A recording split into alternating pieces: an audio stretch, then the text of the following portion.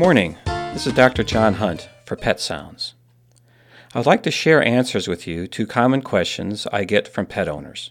This morning's question is, why do I need to vaccinate my pet for diseases that aren't around anymore? That's kind of a curious question. It's also timely with regard to human vaccinations and the recent measles cases that are occurring around the United States. The truth is, the diseases vaccines protect your dog from are still very much around, and some are still killing our pets. They are real and dangerous. I will discuss one of these diseases that we vaccinate our dogs against. The truth is, recently, I got to know a gentleman from the Philippines who told me a sad story about his puppy. He described how he brought this puppy home from a breeder for his wife and kids. Shortly after the puppy got to his new home, it stopped eating and became lethargic, then had horrible diarrhea. He brought it to his vet. The vet diagnosed parvoviral enteritis. Unfortunately, the puppy succumbed to the viral infection. I asked him if the puppy was vaccinated. He diverted his eyes when he said no. He obviously felt very bad about that.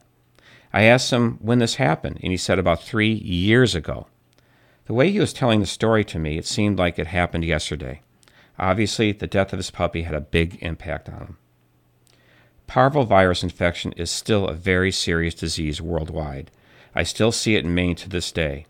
However, it is far less common than it was when it appeared in 1978. It's hypothesized the parvovirus mutated from the cat distemper virus.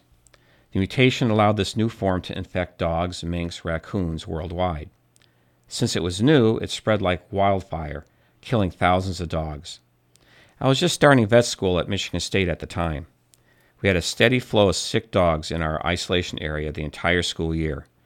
Veterinarians were using the cat distemper virus to try and protect healthy animals because no parvo vaccine existed. It offered some protection.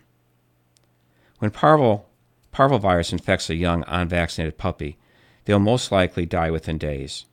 This is because the virus gravitates to young reproducing cells. In the puppy, that includes the intestinal tract, the immune system, and the heart. Heart failure is a common cause of death in very young puppies.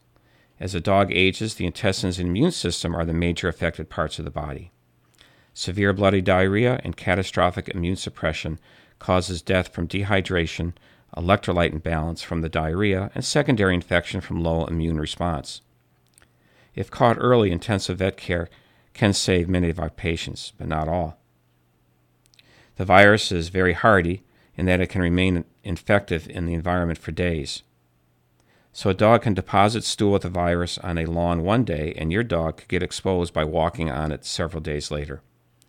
Raccoons can transmit this virus to your dog as well.